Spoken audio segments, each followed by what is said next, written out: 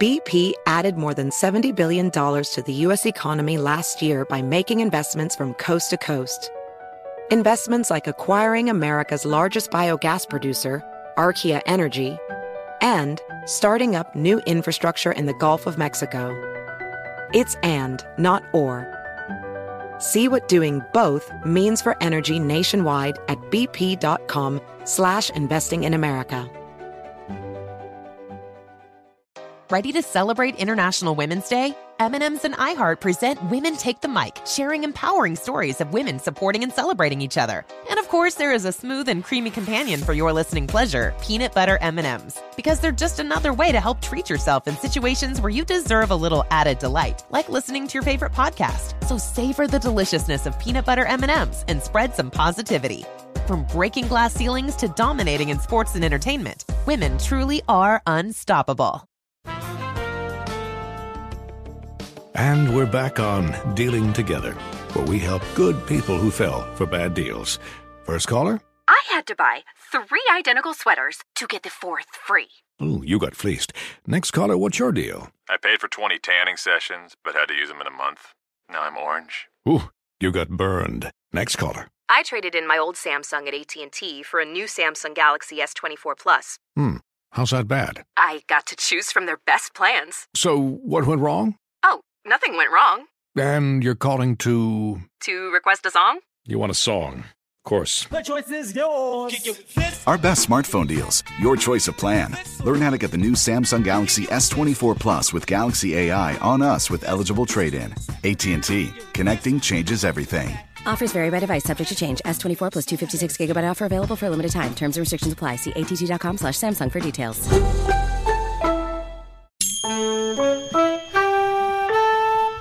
My colleague won't stop commenting on everything I eat. My assistant rolls his eyes at people in meetings. Why does my coworker keep taking credit for all my ideas? Have any wisdom for me? Hi, I'm Allison Green. Welcome to the Ask a Manager podcast, where I answer questions from listeners about life at work. Everything from what to say if you're allergic to your coworker's perfume to what to do if you drank too much at the company party. Let's get started. Being a good manager is hard. It's especially hard when you're new to doing it, and managers often don't get a lot of guidance, even though managing is usually a whole different skill set from whatever they were doing previously. Our guest today is a newish manager who wants to make sure she's doing a good job, and we're going to talk through how she can make that happen. Hi, and welcome to the show. Hi, thank you so much. So what you wrote to me is that you finished grad school a couple of years ago and you started a company with a colleague, and it's been more successful than you expected it to be. And now you have 3 full-time employees and some part-time contractors. But as you wrote before this, you had never had what you would consider a real job. And suddenly you're a manager and you're living in fear of being a bad one. And you feel like things are good with your co-founder, but you're struggling with how to best manage your staff. And you're not quite used to this boss-employee dynamic. Am I getting that all right? That's exactly right. And you wrote when you first contacted me that some of your biggest concerns are getting the balance right between being a casual and fun place to work, but also making sure that people respect you enough and understand that you're making the final decisions. And you also want to be sure that you're identifying any weaknesses that you might be oblivious to, because it feels hard to get honest feedback, especially from a small team, and you're not sure how to solicit it. And more generally, just learning how to be an effective manager. Does that all sound right?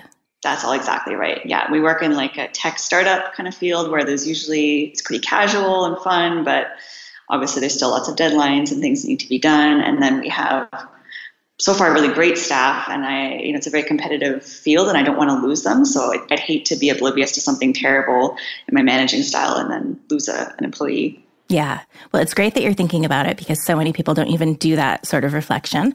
And then we get lots of bad managers who people write in about.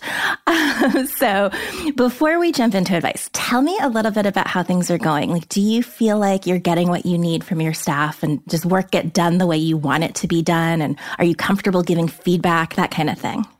I would say it's pretty good. Like the technical work is very strong. Sometimes it's hard to know how to delegate exactly, how much responsibility to give people, what's reasonable to expect in terms of how fast someone should work.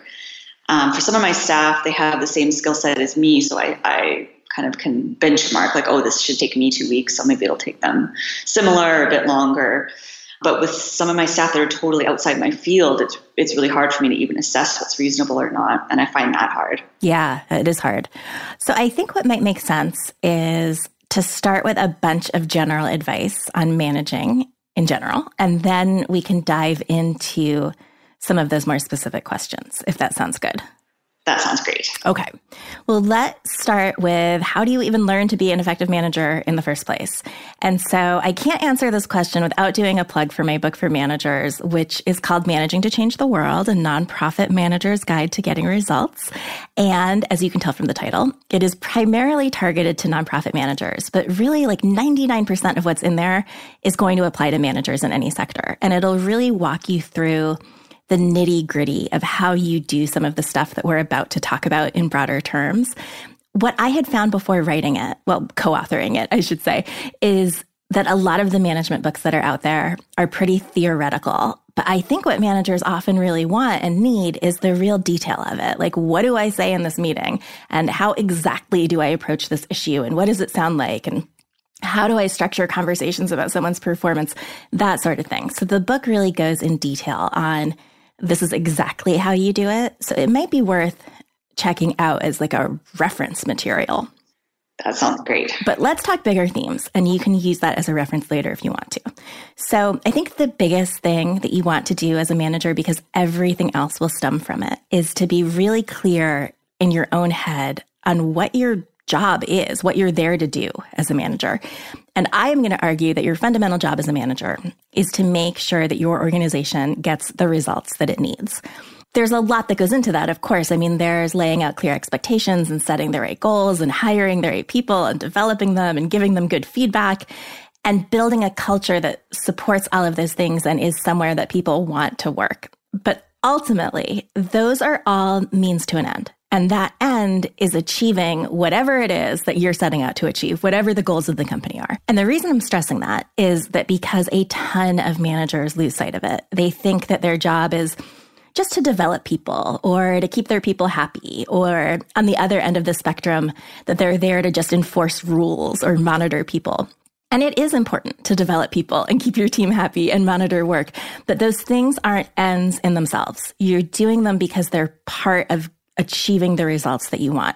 And again, I'm belaboring this because if you lose sight of it, you will find yourself prioritizing the wrong things. Like you'll find yourself avoiding making a decision that will be unpopular or shying away from a hard conversation because you don't want to make someone unhappy and so forth. So that's point number one. Look at everything through the lens of how it supports you achieving whatever it is that you want to be achieving. From there, I think I'm going to run through some of the fundamentals that you want to be thinking about and doing as a manager. And honestly, each of these could be a book in itself. So I'm not going to get terribly in depth on any of them unless you jump in and tell me that you do want to go deeper. And feel free to do that with any of these. But otherwise, this is just kind of a list to get you thinking about the areas that you want to be paying special attention to. There's that sort of you don't know what you don't know kind of thing. So I would say look at this as a list of areas to make sure that you're being thoughtful about.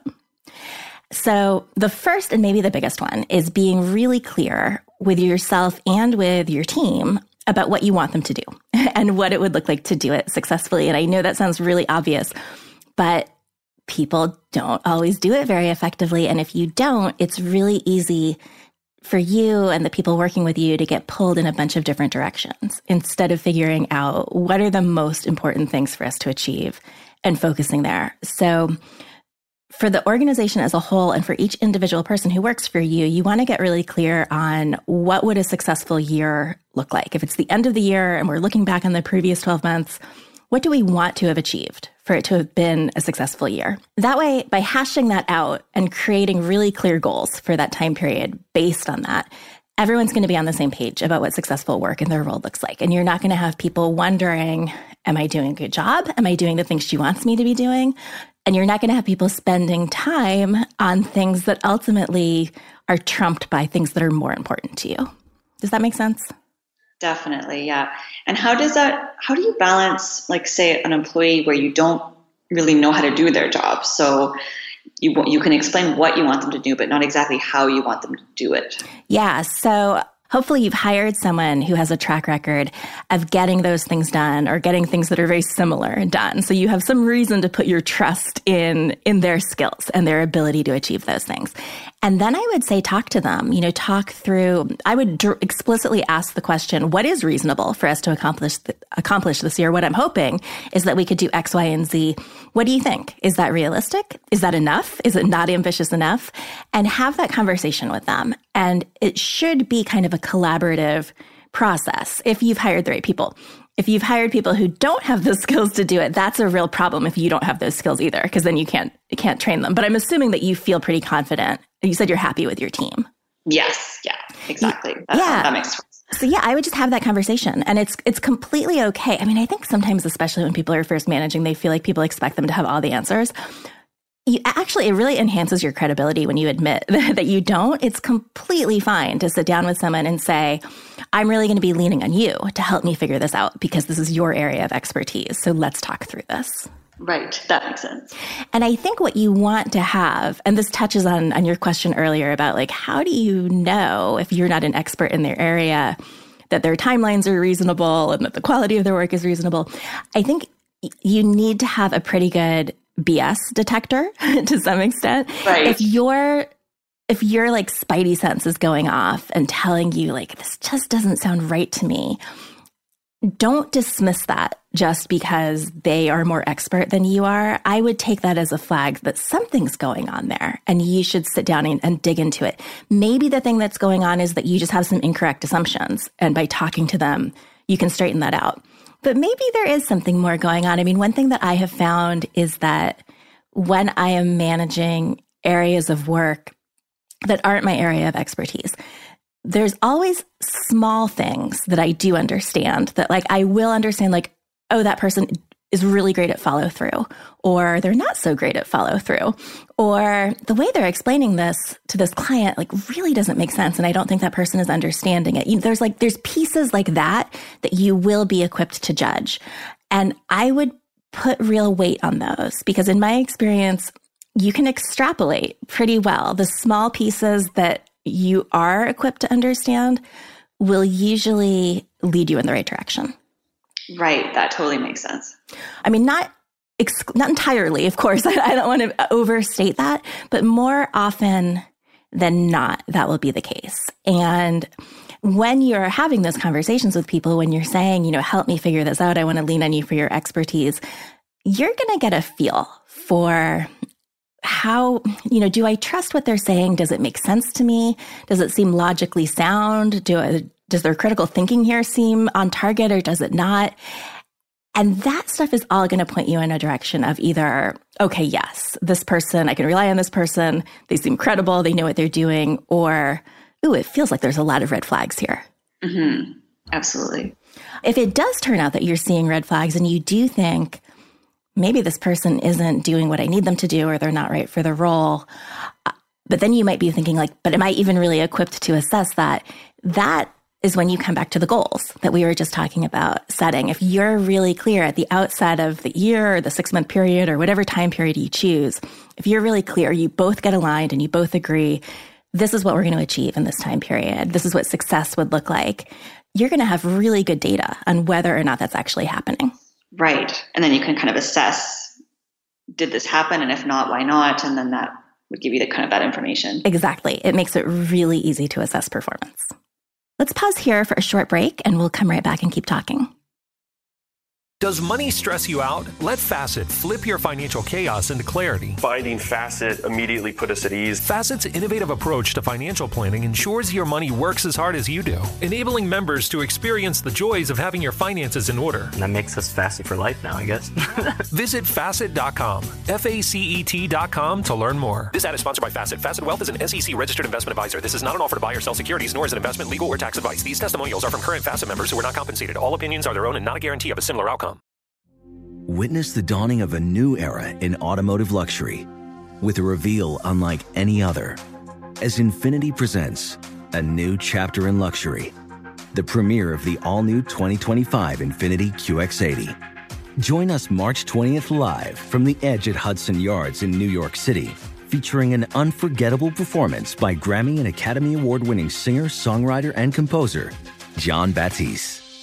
The all-new Infiniti QX80 is unlike any luxury SUV you've ever seen. Smart enough to anticipate your needs, even before you do. Every line, curve, and detail was thoughtfully crafted, so everything for every passenger feels just right. Don't miss it. Mark your calendars and be the first to see it March 20th at 7 p.m. Eastern, only on iHeartRadio's YouTube channel. Save the date at new-QX80.com. 2025 QX80 coming this summer. Okay, quick math. The less your business spends on operations, on multiple systems, on delivering your product or service, the more margin you have and the more money you keep. Obvious. But with higher expenses on materials, employees, distribution, and borrowing, everything costs more. So to reduce costs and headaches, smart businesses are graduating to NetSuite by Oracle. NetSuite is the #1 cloud financial system, bringing accounting, financial management, inventory, HR into one platform with one source of truth. With NetSuite, you reduce IT costs because NetSuite lives in the cloud with no hardware required, accessed from anywhere. You cut the cost of maintaining multiple systems because you've got one unified business management suite. And you're improving efficiency by bringing all your major business processes into one platform, slashing manual tasks and errors. Over 37,000 companies have already made the move. So do the math. See how you'll profit with NetSuite. Now through April 15th, NetSuite is offering a one-of-a-kind flexible financing program. Head to netsuite.com/stereo right now. netsuite.com/stereo. netsuite.com/stereo.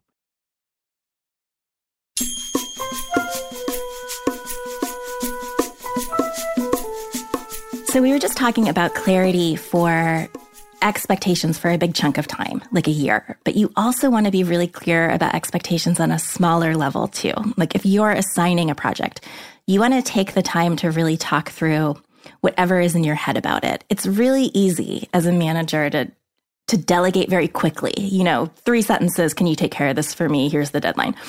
But if you don't have a longer conversation, obviously not everything requires a longer conversation, but if it's a pretty major project and you don't really talk it through, you're setting yourself and the staff person up for frustration when they put a bunch of work in and then it comes back to you and you say, oh, this isn't really what I was talking about. That sucks for everyone. It's not a good use of people's time. So I would say really invest on the front end in making sure that if you do have expectations in your head about how something will go or what it will look like when it comes back to you, that you're very deliberate about sharing that with your staff so that they're not trying to guess and they're not getting blindsided. They're not finding out halfway through, oh, she had these expectations that she didn't tell me about. Yes, absolutely. And then you also want to apply that at another level too. So not just long-term goals, not just individual projects, but also how people are operating in general, how you expect them to approach their work. Like, just to give you a random example, if you wouldn't like it if they took more than like a day to return a client's phone call, tell them that. Make sure they know that. What people tend to do is they don't make those implicit expectations explicit. And so people don't meet those expectations. And then they get really frustrated and they're wondering like, why is this person waiting days to return a client's phone call? They should just know that they should return it within a day.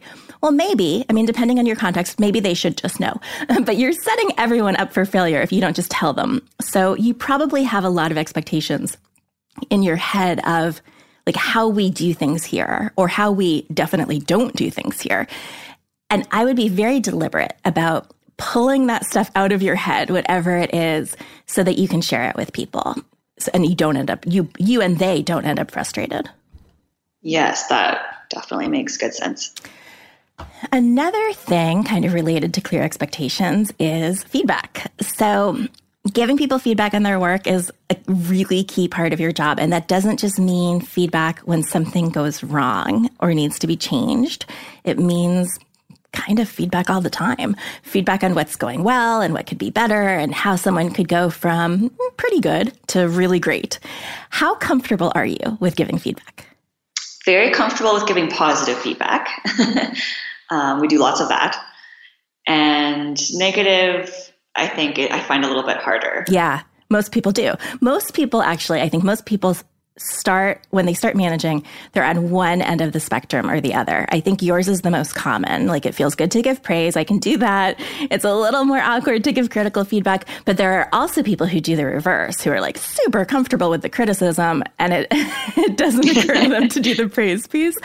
But it's really normal to feel a little awkward about criticism.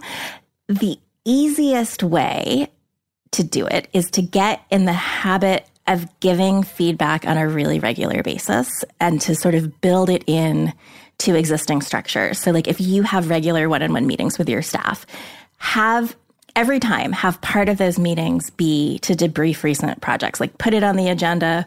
You can even call it a debriefing because then it's not so scary like feedback is. You're just talking about how a recent project went.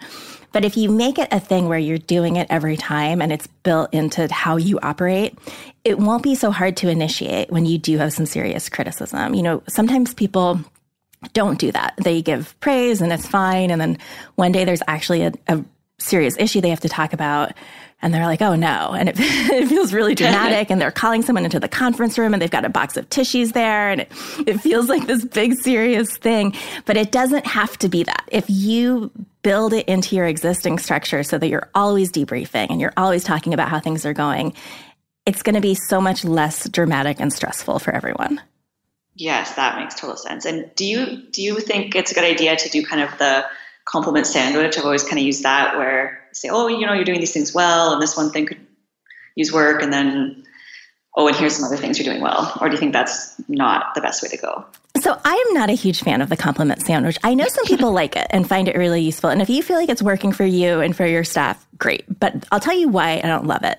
One is sometimes people start to recognize what you're doing. And so every time you praise them, they start bracing themselves thinking like, oh no, what is she about to criticize? So you don't want that. And you also don't want people to feel like you're dealing with them by formula. The other thing is that sometimes it means the message can be lost, that the person either just hears the positive stuff and doesn't think that the critical part is that big of a deal because, look, you just said all this positive stuff about their work. Or the opposite of that happens. They just hear the criticism and they completely forget the positive things that you said. And you don't want that. You want to make sure that you're giving them praise in a way that's really going to register with them. So I think people turn to the compliment sandwich because it feels a little better to do it that way. Softer. Yeah. But I think you can give criticism in a way that feels safe for the person and that feels supportive and where it's clear that you are not questioning their entire fit for the role. And the part of the way to do it, something that really will make it easier, is if you do normalize it. If it does become just a normal part of the conversations that you're having when you check in weekly or biweekly or whatever it is. Right. And not be like, oh, we need to have this big talk. Exactly. And if you also are sure that you're giving positive feedback, and it sounds like you are, that's going to help with that feeling that people will sometimes get where they, like, you give them a piece of criticism and they think their whole job is in jeopardy. Now, some people will think that no matter what you do, but in general, as long as you're giving more praise than you are criticism, most people are going to take that pretty well. If you're not giving more praise than criticism, then I would look at, is that a problem with the way that you're managing? Or is it a flag that maybe there's some pretty serious concerns about the person's fit for the job? Right. Okay, let's see. Another big area to think about is that a key part of your job as a manager is to build a great team. And I say that because you don't want to be passive about it. You want to put real energy into hiring good people. And the flip side of that, addressing it when someone really isn't working out. Now, doing that means being a place that good people want to work. So treating people well and being fair and being open and compassionate while still holding a high bar for the work that you're doing. When we started out at the start of the show, and I was like, oh, sometimes people think that managing is just all about supporting their team. I'm not being dismissive of that. I think supporting your team is really important. It's important for this reason, that it will help you attract and retain good people if you're someone that people want to work for and you're a company that people want to work in. And I mean, obviously it's the right thing to do. I don't mean to discount that, but ultimately it's part of building a company that is going to run really well over time. And part of that, I think, is being really deliberate about the culture that you're creating. And That's not really stuff like, do you have a foosball table in the office? Although I know that it gets talked about that way a lot. It's more the how we do things around here stuff that is important to how the company functions. So it's stuff like what kind of energy is in the office most days, and how do people interact, and how do you handle new ideas, and how accountable do people feel for their work. Culture tends to not get a lot of attention with a small staff, but it's something to have in your head to be thinking about, especially if you keep growing and bringing new people on. Yeah, it's something that's actually made us grow a bit smaller on purpose, is because we're afraid to double in size overnight, and we feel like our culture might just kind of get away from us. Yeah, growth is really hard, especially when you're going from pretty small to not quite as small. It's very, very common to find that the practices and systems, or in some case lack of practices and systems that worked for you at a small size, they don't really translate as you get bigger. And I think that's true of culture too. And it just becomes all the more important to be very deliberate about it. Yeah, that totally makes sense. Let's go to another break here. And when we come back, let's dig in more to the specific questions that you had. Does money stress you out? Let Facet flip your financial chaos into clarity. Finding Facet immediately put us at ease. Facet's innovative approach to financial planning ensures your money works as hard as you do, enabling members to experience the joys of having your finances in order. And that makes us Facet for life now, I guess. Visit Facet.com, FACET.com to learn more. This ad is sponsored by Facet. Facet Wealth is an SEC registered investment advisor. This is not an offer to buy or sell securities, nor is it investment, legal, or tax advice. These testimonials are from current Facet members who are not compensated. All opinions are their own and not a guarantee of a similar outcome. Witness the dawning of a new era in automotive luxury with a reveal unlike any other as Infiniti presents a new chapter in luxury, the premiere of the all-new 2025 Infiniti QX80. Join us March 20th live from the Edge at Hudson Yards in New York City, featuring an unforgettable performance by Grammy and Academy Award-winning singer, songwriter, and composer Jon Batiste. The all-new Infiniti QX80 is unlike any luxury SUV you've ever seen. Smart enough to anticipate your needs, even before you do. Every line, curve, and detail was thoughtfully crafted, so everything for every passenger feels just right. Don't miss it. Mark your calendars and be the first to see it March 20th at 7 p.m. Eastern, only on iHeartRadio's YouTube channel. Save the date at new-QX80.com. 2025 QX80 coming this summer. Okay, quick math. The less your business spends on operations, on multiple systems, on delivering your product or service, the more margin you have and the more money you keep. Obvious. But with higher expenses on materials, employees, distribution, and borrowing, everything costs more. So to reduce costs and headaches, smart businesses are graduating to NetSuite by Oracle. NetSuite is the #1 cloud financial system, bringing accounting, financial management, inventory, HR into one platform with one source of truth. With NetSuite, you reduce IT costs because NetSuite lives in the cloud with no hardware required, accessed from anywhere. You cut the cost of maintaining multiple systems because you've got one unified business management suite. And you're improving efficiency by bringing all your major business processes into one platform, slashing manual tasks and errors. Over 37,000 companies have already made the move. So do the math. See how you'll profit with NetSuite. Now through April 15th, NetSuite is offering a one-of-a-kind flexible financing program. Head to netsuite.com/stereo right now. netsuite.com/stereo. netsuite.com/stereo.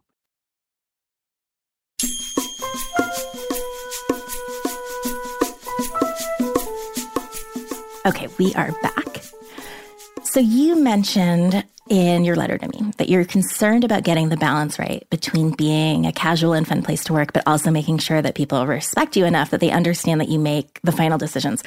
How do you feel like that's going so far? Does it feel like it's more or less okay, or have there been issues? I feel like we definitely are erring on the side of a fun, happy place to work. And we certainly have done good work and have good feedback from our clients. And so that part's going really well. But I think sometimes deadlines aren't taken as seriously as they could be. How do you handle deadlines? Like if someone misses a deadline, what happens?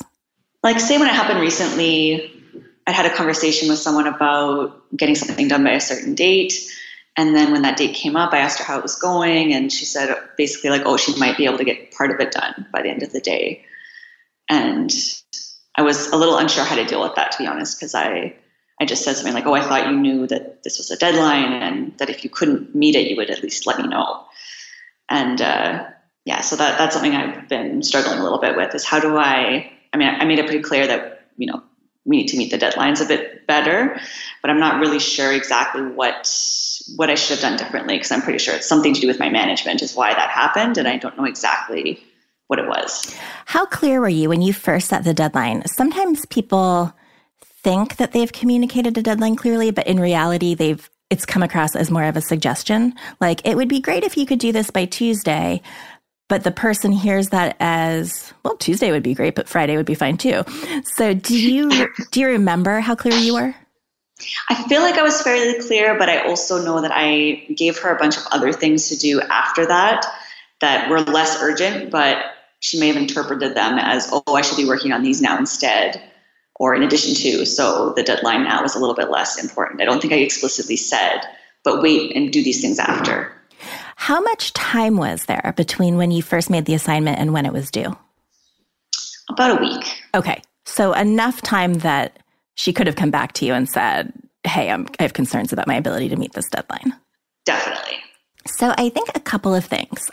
You might be right. It really might just be, it was like this one-time fluke and she just had a bunch of other things going on. But I suspect you're bringing it up because it feels like more of a pattern. So I think a couple of things. One, do be very clear when you're setting deadlines, and you might be, but make sure that it's not sounding like a suggestion. Make sure it's, I will need this by the end of the day. You know what? I would even be more explicit because the end of the day can be interpreted as 5 o'clock or 11 o'clock at night. So let me back up. I would say, I need this by 5 p.m. on Tuesday. Do you think you'll be able to do that? So you're getting their commitment to it. And then if the deadline comes and the person is being kind of wishy-washy, the conversation that you had where she was like, oh, I don't know if it's going to happen. Two things. In the moment, you can say, oh, I really do need it by the end of today. Is there anything you can move around to make that happen so that your intent is very clear? You're not being loosey-goosey about this deadline. You're making it very clear that you really do need it. In some cases, the person might be able to pull that off, and in other cases, maybe not. Either way, though, afterward, have a conversation about it, because this is how you get deadlines taken seriously in your culture. You don't just kind of let it go and feel annoyed about it. You talk about it. And that means sitting down with her, and it doesn't have to be like a whole special meeting just for this. It can be the next time you have like a weekly check-in or something. But you say, hey, I know we had talked about having Project X due on Tuesday. What happened there?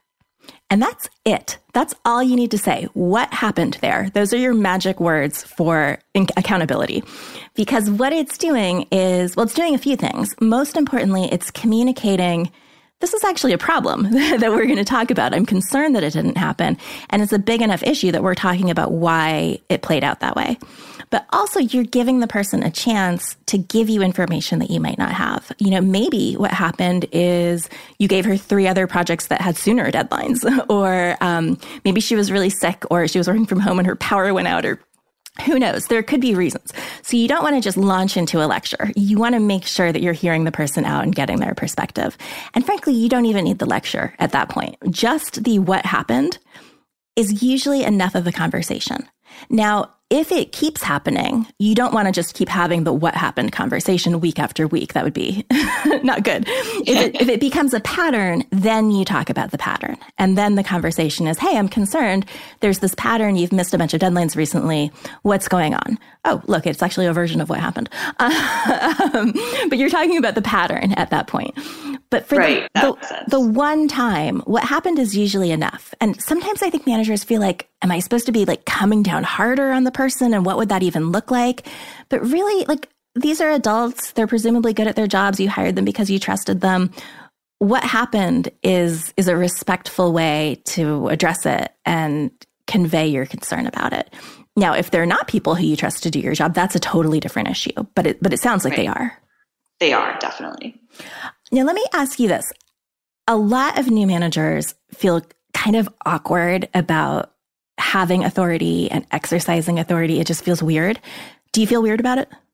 Yes, definitely. Yeah. So super normal. I think it feels weird for a minimum of 1 year. And I think for most people, a few years. The interesting thing, and I think it really helps to remember it, is that if you have decent employees, they probably don't feel weird about it at all. Like, it's normal to have a boss. It probably feels like a completely normal matter-of-fact thing that you have authority over them. You probably have a bigger hang-up about it than they do. I think that's true. And they've all had jobs before and had managers before. So I think for them, it's very normal. Yeah. So, and like, if you think about, well, you say you haven't had a real job history. I was going to say, if you think about times when you've had a boss, you probably didn't feel really awkward about the fact that they had authority. But yeah, in their shoes, they probably don't feel weird. So it's not weird unless you make it weird. And ways that you could make it weird are being noticeably uncomfortable about it, or like really holding off on addressing issues, or dancing around it. Like that thing I was talking about presenting things as suggestions when they're really not suggestions is a really common trap when someone doesn't feel comfortable with authority. It's easier to say, well, Tuesday would be great if you can get to it, rather than a more authoritative, I need this by Tuesday. Right, which is actually so much more actionable. So right, and it's better for the person you're managing to let them know what you need so that they can meet those expectations. So really, the more matter-of-fact you can be about having authority, the more comfortable everyone will be. But you do have to fake it for a while. It's not going to come naturally. Just like totally pretend that you feel comfortable with it. And at some point, you will look around and realize that you do, but it takes a while. That makes sense. I think too, like most of the time, you want to be taking a pretty collaborative approach with the people that you manage. You know, you respect their opinions and their input, and you want to hear from them. And then you'll do your own job, which is using that input from them to make decisions. But you can be collaborative. Like, I think sometimes when people start managing, they have this idea in their head that they're supposed to be like the boss, like really rigid and just like delivering these orders. And you can be collaborative with people because you do have the authority to use when you need to. So if you do need to step in at some point and say, you know, hey, I actually want us to do this a little bit differently, or we're going to go in a different direction, you have the authority to say that. But you don't need to be like exuding that authority all the time. You can just treat them like a normal colleague most of the time. Right. Okay. Well, that's good to know, because that tends to be what we do. Good. And I think you had asked about like making it clear that even though you have a pretty casual culture, there are times when you'll be making the final decision. And I think just be matter of fact about that too. Do be clear about your decision-making structure, because where people run into problems with this is when they're so collaborative that they say things that signal that a decision is a group decision when they don't actually mean that. So you just want to be upfront and transparent. Like you might say at the start of the discussion, you know, I'm figuring out how we're going to handle X, and I'd love to get your input as I make the decision. Yes, I think that's the balance I need to strike better. Yeah, so you're like welcoming and inviting their input, but you're using that input because you're making the decision. Or you could say like, I need to make a decision about X. I'd love any thoughts you have on it. Or like, if something is sensitive, you might even be more explicit about it. Like you could say, hey, I want to note that we're not going to decide this as a group, but I do want to get everyone's input and advice. And then if you do make a decision that is different from what people wanted, just explain why you ended up there and be clear that you did consider their input in your thinking and why you ultimately went in a different direction. Because most people are going to feel respected if it's clear that you heard them out and you took their input seriously, even if you ultimately made a different choice. Yeah, excellent.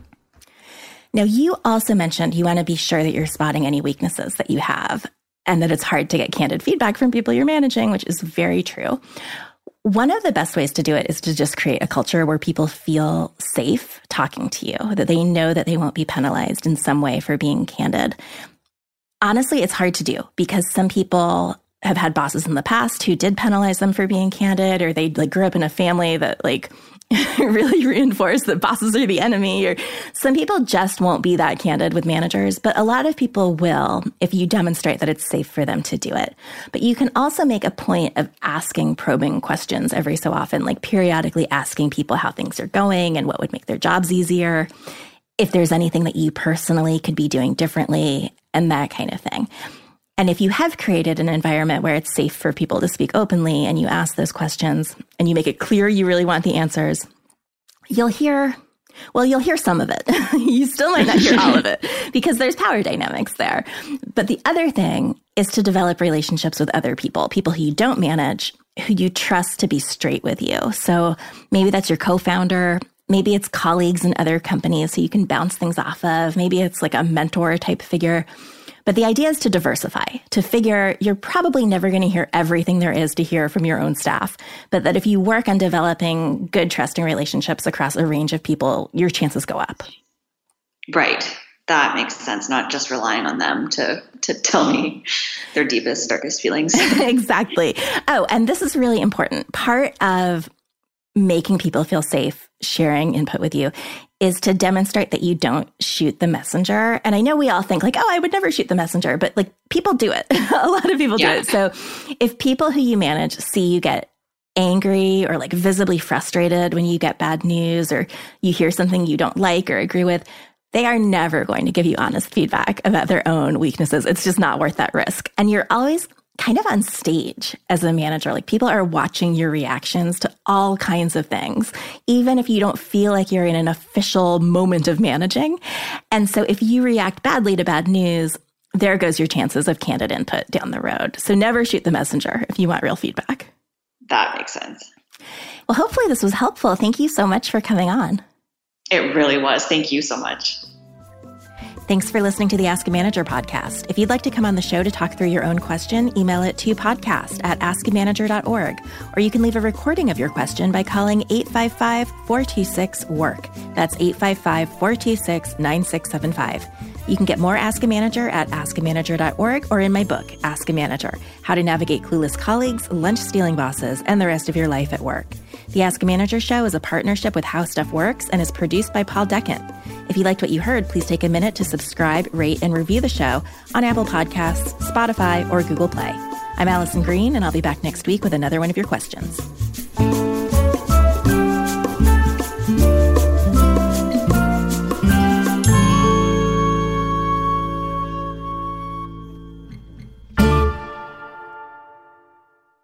Does money stress you out? Let Facet flip your financial chaos into clarity. Finding Facet immediately put us at ease. Facet's innovative approach to financial planning ensures your money works as hard as you do, enabling members to experience the joys of having your finances in order. And that makes us Facet for life now, I guess.